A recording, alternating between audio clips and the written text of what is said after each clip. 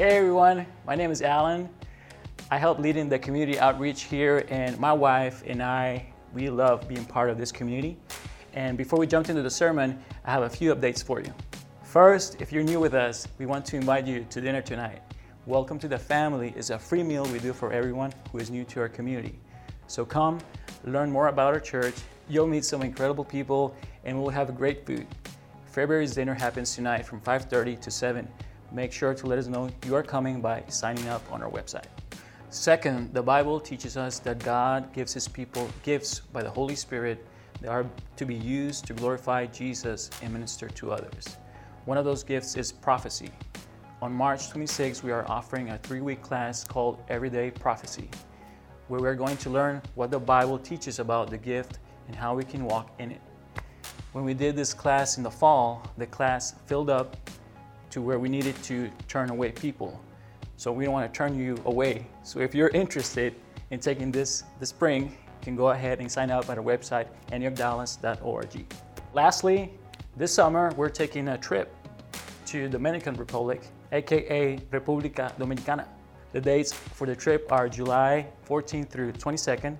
If you'd like to be part of sharing the gospel, discipling believers, and investing in the church in the Dominican Republic this summer, plus some amazing sand and the beach and all this stuff, you can get more information on the events page of our website.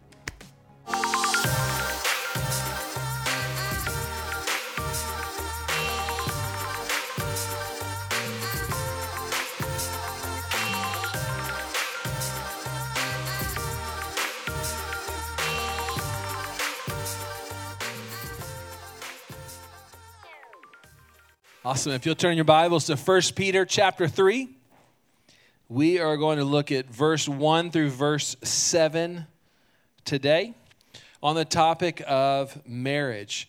And as Savannah reminded us, we've been going through this letter from Peter to the early church, and we're listening to the words of the Holy Spirit through him, communicating about the grace of God. Now, in our culture here in the South, we use grace in a lot of different terms. So you could watch a sporting event this afternoon, an athlete does particularly well. You know, say, it's by the grace of God that I've got these talents and I do this. Right, that's one way to use grace. You might go to lunch after the service and someone say, hey, before we eat, can we say grace, right? AKA, can we pray over the food? Another grace. If you talk to a true Texan, they're going to say, I'm Texan by the grace of God, right? Another way that we use the word grace. But we're not talking about any of those three kind of ways that we might use it. We're talking today about the grace of God that comes uniquely through Jesus Christ, that we receive when we receive Christ. When we receive His salvation, we receive the grace of God. And Peter is writing to these early Christians, and he's been unpacking, teaching them, demonstrating, explaining about this marvelous grace. We've seen its beauty, its power, its magnanimity. It just draws you and leaves you speechless, right? That's what it did for them. And as we've been learning, I don't know about you, but my heart and my hunger and my eyes have been more aware of just how good the grace of God is.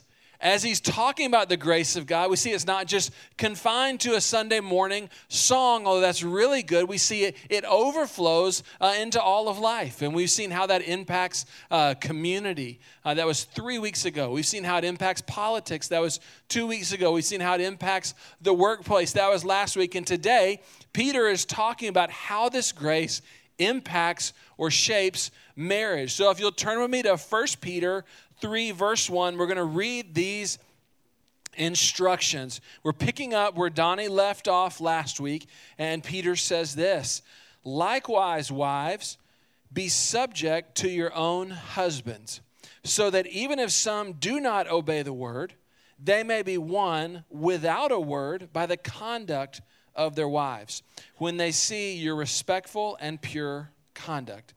Do not let your adorning be external, the braiding of hair and the putting on of gold jewelry or the clothing you wear, but let the adorning be the hidden person of the heart with the imperishable beauty of a gentle and quiet spirit, which in God's sight is very precious.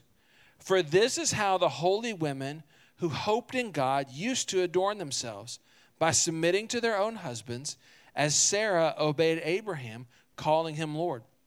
and you are her children if you do good and do not fear anything that is frightening. Likewise, husbands, live with your wives in an understanding way, showing honor to the women as the weaker vessel, since they are heirs with you of the grace of life, so that your prayers may not be hindered. Peter is talking about marriage. For myself, this May, my wife and I, she was here in the first service, we will have been married 14 years. That seems like a long time to some of you. You're like, wow, you guys are old. To others of you, I remember way back when we were married for 14 years. 14 years, we've lived on 2 continents. I counted up, I think we've lived in 10 different apartments or houses in those 14 years. Have 3 kids, one that's almost 9, a 7-year-old, a 2-year-old today, and then we have one on the way. Surprise, surprise. We have a baby due at the end of August, so that'll be number 4, so we're really excited about that, but also overwhelmed. So you can lay hands on us and pray for us as we get closer into the summer. Well, I just want to talk about my wife for a moment. One of the things that I just am continually amazed by, even 14 years in, is that somehow, some way, I convinced my wife to marry me.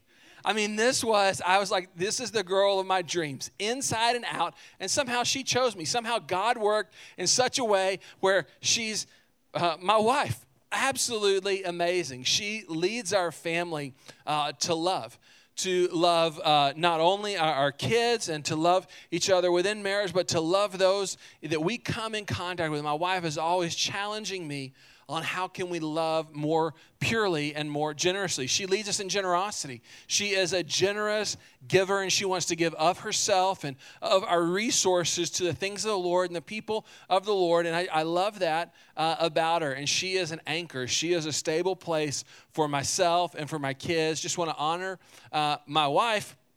And I was thinking about our marriage, and it's year 14, and she, in my opinion, gets more beautiful with age, inside and out. I just look older. My daughter, who's 9, the other day was looking at my beard and was like, "Hey, Dad, what's that white stuff on your chin?" I said, "Go to your room." Just kidding. I didn't say that. I did think it, and you can pray for me about that as well. But, I'm just getting a little older, a little gray in the beard. But I was thinking back to when we were engaged. Now, we got engaged at Thanksgiving, right just before Thanksgiving. And I'm the type of guy, then, if I got engaged at 6 p.m., I was so sold to my wife, I would have liked to have gotten married at 6:30. I was just like, let's do this. My wife was like, well, it just takes a little while to plan a wedding. So I was like, okay, what's the shortest amount of time that it takes to plan a wedding? She's like, I'm in school. You're me being me. She said, Zach, you are working and in graduate school. It's going to take at least 6 months to plan this wedding. So I mapped it out. We're in November. Okay, May is when we're going to get married. School's going to be getting out. It'll be great, right?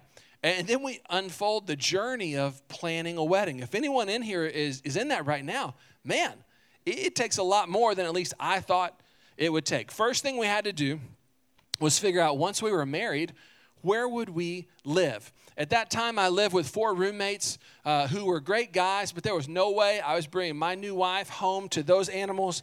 That was just not going to happen, right? That year, she lived with her parents, and I love her parents. I love my in-laws. They're great, but I don't think that we nor they were thinking newlywed life, in the house with them. It's not what we were thinking, not what they were thinking. So we had to look for a place to live. That was number 1. Number 2, you invite people to a wedding, right? Now, this was in the days pre-Facebook, pre-cell phone, and most of our friends were college students who moved each year. So it was like, man, how do we get everyone's address? We used an old thing called a phone book that you had to look through a time or two. Only a few people laugh because only a few people remember phone books. But if you do, you know how painful that was. But most of the people, because they moved around all the time, didn't update their address, right? So it's almost like you needed to hire like a bounty hunter or some sort of like carrier pigeon, like to go out and find these people and bring back their contact information. So that took a long time. Getting married, I wanted to look good. So I talked my roommate, who was a college athlete, into training me for those 6 months. So we would work out together. And part of our workouts, we'd go every Monday. I still remember we'd go to the football stadium and we'd run the bleachers. And the rule was you had to run until you could not walk anymore, until your legs were shaking and you were concerned that your heart might explode.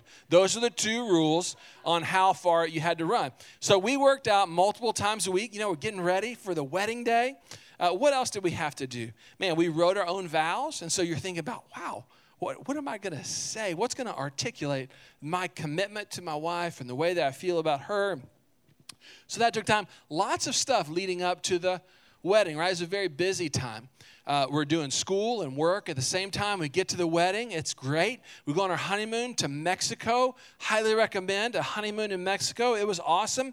And we get there, and we're on the west side of Mexico, Pacific Ocean. And one day we decide at this place we're staying, they have a little boat trip that you can take out to, a little island of some sort. So we go on it, and we're sitting there on the boat. Sun, warm, nothing to do, other people there, you're kind of talking to them, you're going on this trip. And I realized in the hustle and bustle of trying to get ready to be married and trying to convince my wife to marry me, I don't think I had a single thought about what would married life be like. Like when we return from this honeymoon, what's life gonna be like? So I lean over to my wife and I whisper in her ear, Christina, what are your goals for the next 3 months? And I got the look. Now, married men, you know what I'm talking about. Married women, you've given the look. If you're not married, you've seen the look. But the look is, are you crazy? Like, what in the world are you thinking? I mean, we've just had, this is my wife's thing, we just had a very intense school semester, very intense preparation period. She went from final exams to the wedding, to the honeymoon. And she's like, we're on the beach.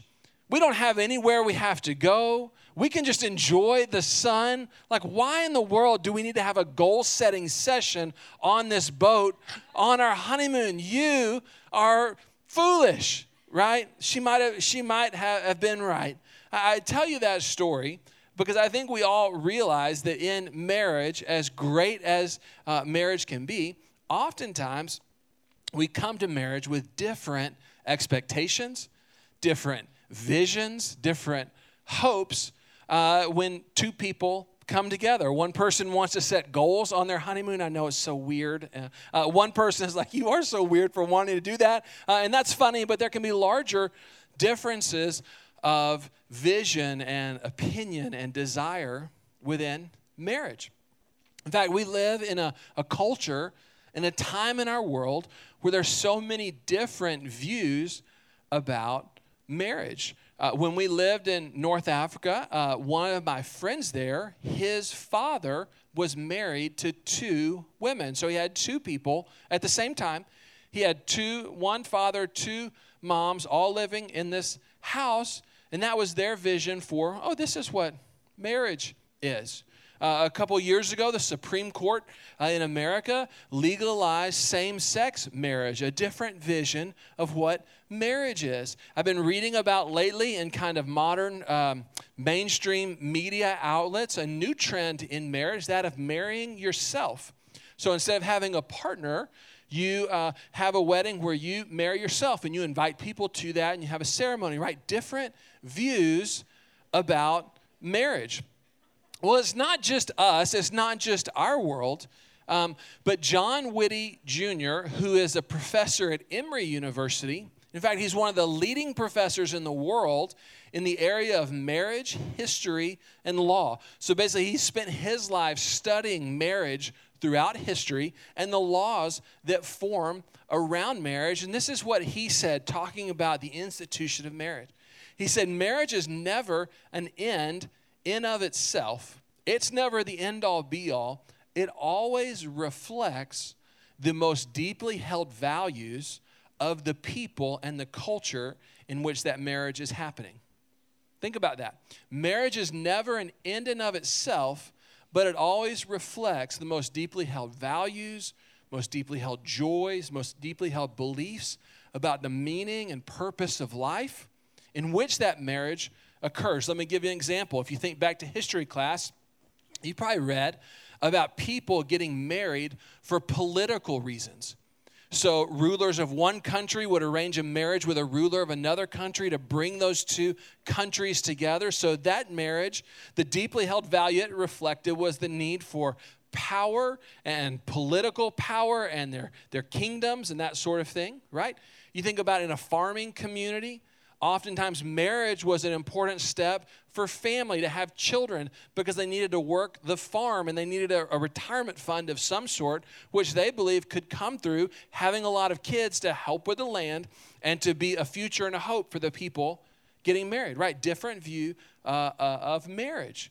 We can think through just so many different types of marriage and in our society, and then you layer on that the family that you're from. I think we all know the families in which we come from, our mother, father, aunts, uncles, grandparents, etc., shape our view of what marriage is or is not, what is normal within marriage or not normal within marriage. So you have that layered on there. And then you have our own personal preferences, our own personal experience, right? So you've got all these different coming togethers of marriage that Whitty Jr. says these all reflect deeper, more deeply held values. The same is true for these early Christians that are hearing these words written from Peter. They lived in a time of a mixture of Jewish, Greek, and Roman culture, so they have all those cultural values about what marriage is about. They all have their own families of origin that have shaped kind of their personal experience and their own desires that have shaped marriage. And yet, what they're finding is as they've come to know Jesus, as they've come to experience Jesus, as they've come to be enamored and fascinated, as their lives have gotten caught up in seeing and savoring the majesty of who Jesus is, the deepest things about them are changing. They're being renewed. They're being reoriented, rewritten. Their desires and their appetites and their longings are being shaped as they encounter the grace of God. And we've seen in the way that that's reshaped their vision on community. That they begin to see out of this grace, God is building a new community, a new humanity. It's reshaping their views on politics. It's not Caesar is Lord, the common view of the day. It's Jesus is Lord. It's reshaping their views on the workplace. It's reshaping the way they think about work. And now what we're going to see is it's also reshaping this grace that they've seen and savored and been satisfied by is reshaping their marriages and the way that they think about marriage. And so I want to put up for you kind of the big idea that I want you to take note of today in this really dense portion of Scripture is that the grace of the gospel shapes marriage. Think of it like a root system on a tree. What we're going to read about today is the fruit of a grace-shaped marriage. But I want to remind you that it's the grace of God that comes through Jesus Christ that is shaping, that is bearing this fruit. The grace is like a root. What we're going to read about are fruits.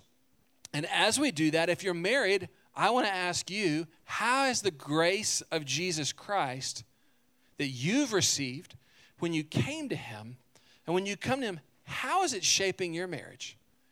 Or how is it reshaping your vision of marriage and the practice of marriage? If you're maybe dating or considering marriage, or you're not married yet, but you might like to be, how is Jesus and the grace that He gives reorienting your vision and your hope and your longing for marriage? That's going to be the subject of our talk today, our study today. So the grace of the gospel shapes marriage. And I want to show you that fruit, okay? So if you'll look at the passage of Scripture, I want you to note in verse 1 and in verse 7, we have two distinct phrases that are kind of like keys for the passage. The first portion of the passage talks about wives. The second portion of the passage talks about husbands. Starts out in verse 1, likewise wives, and then likewise husbands, right? So you see the instruction is coming out of, is shaping both the husband and the wife. It's bearing fruit. So what is that fruit, Zach? What are we talking about here? The first thing that I want you to see, the fruit that this grace brings, is the fruit of being lifted up. The fruit of being lifted up. Now, what do I mean by that? Well, when we read through this passage of Scripture, you'll notice it begins with an exhortation or instruction to the wives, to the women, and then the men. Now, this, for these Roman listeners in their day, would have been shocking, would have been startling, would have caught them off guard. They would have been like, wait, what? That Peter starts out his instruction on marriage by writing and addressing the women. Now, why was this so startling, so shocking? Well, in their culture, women were viewed like property, like livestock. A married woman was the rights equivalent, the privileges equivalent in society of a piece of livestock. That they were not thought, it was not commonly held that women were capable of learning, of being educated. They were less than, for lack of a better term, they were less than. They were looked down upon. And so it's startling that when Peter is writing about marriage, he doesn't just skip to the men. That would have been normal for their world. But he's writing first, speaking first to the women. Why is that? Because what the gospel does, what the grace of the gospel does, is it lifts women up beyond what their culture called them to, beyond what their culture said about them. The grace of the gospel recognizes and calls out that women, like men, are made in the image of God. That's what the Bible teaches, is that male and female both are made in the image of God, that there are aspects about women that reflect who God is. There are aspects about men that reflect who God is. And the gospel is at work renewing that vision, restoring that vision, breathing to life that vision that women are not less than, but the grace is lifting them up. By the mere fact that they're being addressed, by the mere fact that they're being taught. For these Roman Christians, it would have been like, hold on, what is happening here? We see that this is what Jesus does throughout the Scriptures. There's a famous story in the Gospels where Jesus is hanging out with some of his friends, Mary, Martha, and Lazarus. Mary, Martha, Lazarus are three siblings. They're friends of Jesus. Jesus always hang out with them. And he's at their house one day along with his disciples. And Martha is there and she's preparing food. She's getting things ready. She's serving. That would have been the traditional position of a woman in their culture. Where's Mary, though? Famous story, Mary is not helping Martha. Mary is sitting at the feet of Jesus. There's something about being with Jesus. There's something about who he is, his words, his character, his countenance, that she was just like, I'm going to sit right here. And traditionally, this story is taught, and very validly so, that it's about the primacy of worshiping Jesus over just doing stuff. Because Martha comes and complains about Mary like siblings do. Jesus, Mary isn't helping me. If you're a parent with multiple siblings, you know this is par for the course, right? Mary isn't helping me. Can you do something about this? And what does Jesus say? He says, Mary has chosen that which is better, and it won't be taken from her. Right? So again, traditional teaching, it's about prayer and just putting first. We want to be with Jesus. Very valid, very applicable. I'd encourage us all to pursue that. But there's also something else going on here in this passage that's significant. You see, that feet of Jesus is not just any place, but Mary has taken the place of a first-rate disciple. The best of the best disciples, their vision would have been to sit at their master's feet and to learn from him. And that's where Mary has gone. That there was something about Jesus that lifted her up beyond what she had told she was, beyond what her society said that she was, beyond what even maybe she had thought her role and her value was. It had lifted her to the place of a first-rate disciple. And what does Jesus say? He says, she's chosen that which is better. This is not going to be taken from her. You read through the Gospels, Jesus is always lifting women up, revealing that women are made in the image of God. And here we see, just by the very fact that Peter starts out addressing women, teaching women, instructing women that same grace is to be at work in our marriage. Women being lifted up. That's worth an amen. Second thing that happens is it's not just women lifted up and the men now are denigrated, the men now are looked down upon, the men now are pushed aside. No, right? First he addresses wives, then he addresses husbands. And he refers to it in verse 7, if you'll turn there. Verse 7, down there at the end, he says, they, meaning male and female, you together are heirs of the grace of life. So in marriage, what we see is women lifted up, men lifted up beyond what the culture would say, beyond what their families of origin would say, beyond maybe even what they felt about themselves, lifted up to a place of primacy, to a place of partnership for the grace of God. So we see the first fruit that grace brings in marriage is it lifts men and lifts women up. Now, I want to speak a few words to us today on this point. This will be my longest point, but it needs to be said.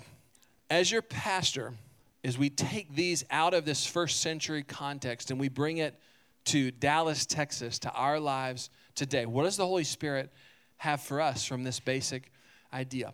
I realize that there are many in our church community that what you have experienced are environments where it has been anything but a lifting up, where it's been abusive, whether physically, emotionally, financially, sexually, verbally, that many of us come from backgrounds where there's a history of abuse. And what I want to speak to you today is that many times the logic or the justification or the validation of that abuse has been wrapped up in religious language, even language like we're reading in these scriptures. And what I want you to know is that practice, that thing that has happened to you, that you've been through, is not the authentic fruit of the gospel of grace of Jesus Christ. That's not the fruit. No matter how much sought to be justified and even used religious language, that's not the truth. And so I want to say to those of you that are coming through that this house, this community, this church is a safe place for you. You don't need to be ashamed about your past. You don't need to be ashamed about, well, this happened to me and that happened to me and I've never told anyone this. You are not a second-class citizen in this house, but that this is a place when you are ready that you can share those things, that you can let people in, that you can share those with friends and people in your life group, and you're not going to be judged here. You're not going to be, we may not know always the right answer, but we are going to try and love you with the love that we've received from Jesus and that we see modeled in Jesus. We're going to try and befriend you like God in Christ has befriended us. We want to help one another. And I have good news for you that this, because of the grace of God, does not have to be the defining mark of your life, but that God has better things for you, and that grace wants to heal and restore and renew that which the enemy has stolen. Second group of people that I want to speak to, and I'm not speaking to anyone directly, but I know, I believe the best about every person here. I know statistically that 1 in 4 women will be abused in their lifetime. That's what the statistics say. And I think it's 1 in 7 men. So I realize that there may be people in our church right now that you're in an abusive relationship. Either you're being abused or you're the abuser. And I realize that passages like these can be used to somehow try and justify that abuse. So first, I want to speak to those in abusive relationships right now. Number one, that whatever it is not the authentic fruit of the grace of the gospel of Jesus Christ. And I want you to know that. I want you to know it's not your fault. It's not somehow God's portion for you. And again, this is a place where you don't need to be ashamed about where you are, but you can let people in. If you're a female, I'd encourage you to let in some females in your life group. If you're a male, I'd encourage you to let in some males in your life group. We're on our pastoral team, and we're going to do our best to love you, to help you, to pray with you, to journey with you. And again, this doesn't need to be the defining thing over your life, but that grace has better news, has better word than this for you. For those of you in the place of the abuser, I want to say to you that practice, no matter how many Bible verses you try and wrap it in, does not line up with the grace of God found in Jesus Christ. It doesn't. And so I want to call you to repentance. I'm not shaming you. I actually believe better things for you than that pathway and that way of doing relationships.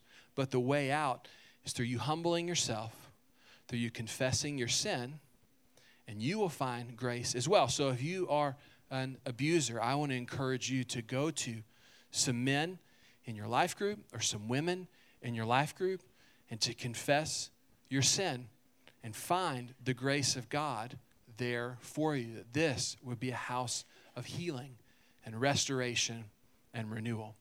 Let's let the grace of the gospel lift up men and lift up women in marriage in our house. Amen. Let all God's people say amen on that one. Second one, it's the fruit of dethroning. So lifting men, lifting women up, co-heirs of grace. Where does Peter go next? You can see his instruction to the wives. He begins to speak to them about being subject to their own husbands. So you see, immediately the fruit of being lifted up is not, am I on? We good? Is not just being lifted up, and now it's like, man, I'm just deciding whatever. It's all about whatever I want, right? But there's a deep humility that the gospel brings, that when we consider our spouse, either male or female, there's an honoring, a serving, a preferring of it's not about me and my agenda, but it's how can I serve you? How can I honor you? How can I lift you up? That's what he's counseling women to. And in fact, his instruction right here about their conduct, about their purity, about what they're supposed to set their hearts and their lives on is a specific strategy.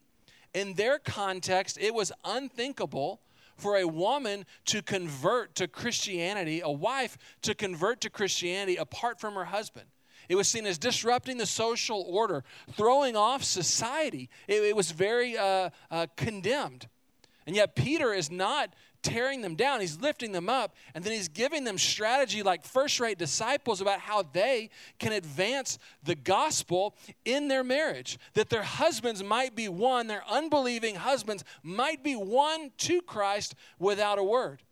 How are they going to do it? It was this deep humility, this deep reverence, this deep quietness of trust that was going to be cultivated in their lives. And so you see there's a dethroning of self-agenda, and there's a deeper humility that comes into play for women. You see the same thing for men in verse 7.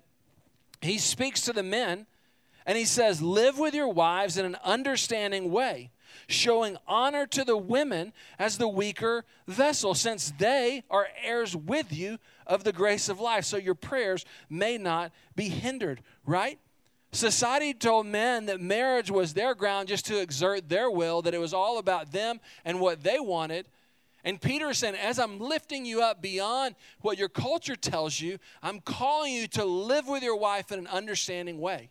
I'm calling you to humility. I'm calling you to listening. I'm calling you to serving, right? So you see that self is dethroned and there's a greater vision for marriage. Third thing that I want you to see as we close, the third fruit is the fruit of being strengthened. If we go back to the beginning of these passages, they begin with likewise. They begin with likewise. Why is that?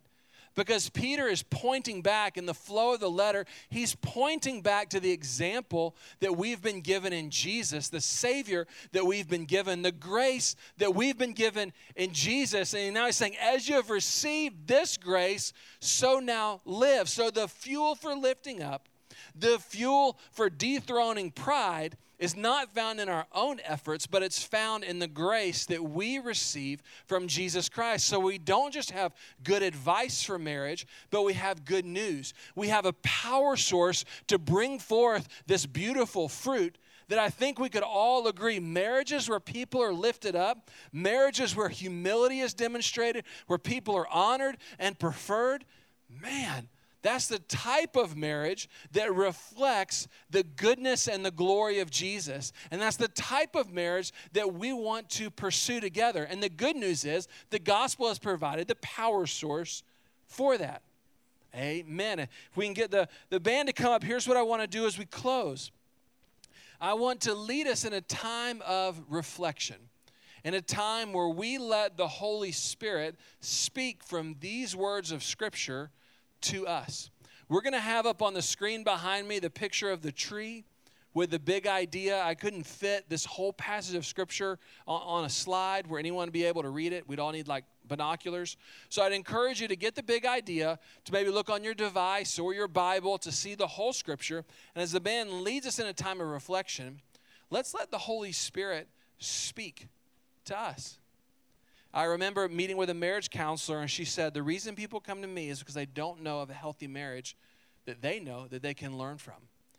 And I believe better things for us, and I've seen better things for us in our community. And I believe that God wants to birth these type of healthy marriages that reveal His goodness and His glory, and He wants to do it in us. Let's let the Holy Spirit speak to us as we close. Jesus, thank you that you lift up. Thank you that your grace lifts women and lifts men up, that your grace dethrones in marriage, that you call us to humility, to serving, to preferring, to living in an understanding way. And you don't just call us there, Lord, but you give us the power source to do it. And I pray that you would infuse us as a community with that grace, Lord, in Jesus' name.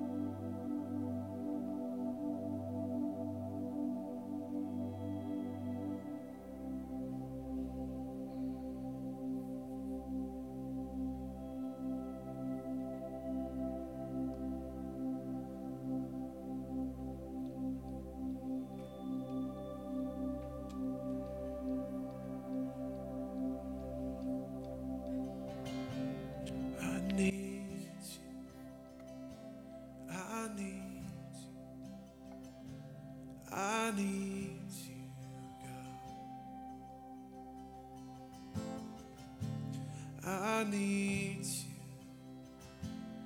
I need you. I need you.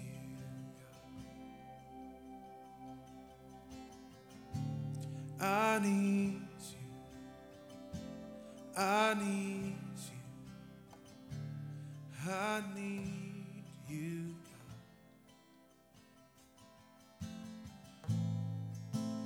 Humble that you'll need me. There's nothing else I need. My troubles in my reaches fade away from me. I need you. I need you. I need you, God. I need you. I need you. I need you, God. I have to have your presence. Consuming all of me.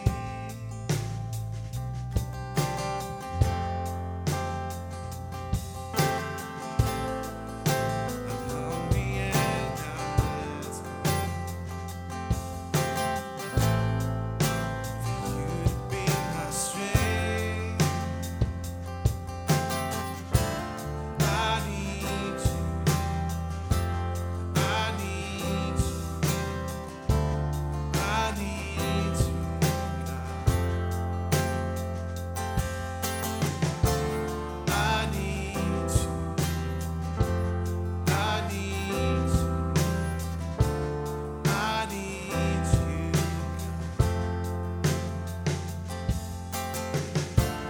I need you. I need you. I need you. And I will turn my back on everything that you've offered me, Lord. The feast at the table while we look around for crumbs from yesterday. And my heart is breaking out. I know you're shaking everything, but I'm trusting. And I know I have nothing but what you've given me.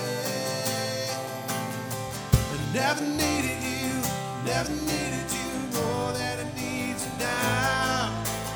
I never needed you, never needed you more than I need you now.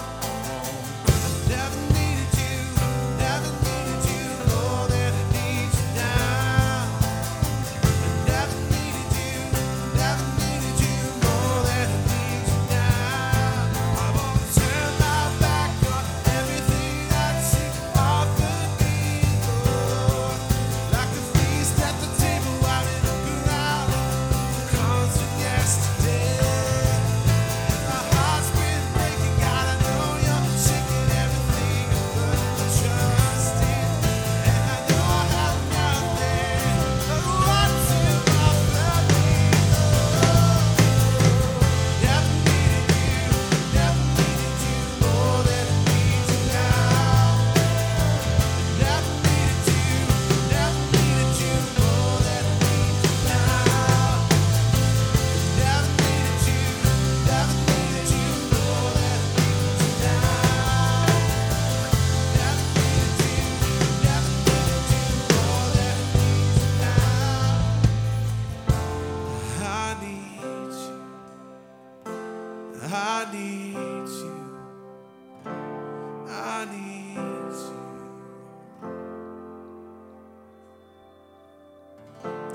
I need you. I need you. I need you, God. God, we're so thankful that when we come to you in our need, that you're not intimidated, God. You're not weary, you're not overwhelmed. But you say, yes, come to me. I will give you what you need. I have abundance of life. So Jesus, we're just so thankful that you have more than enough of what we need. We pray this in Jesus' name.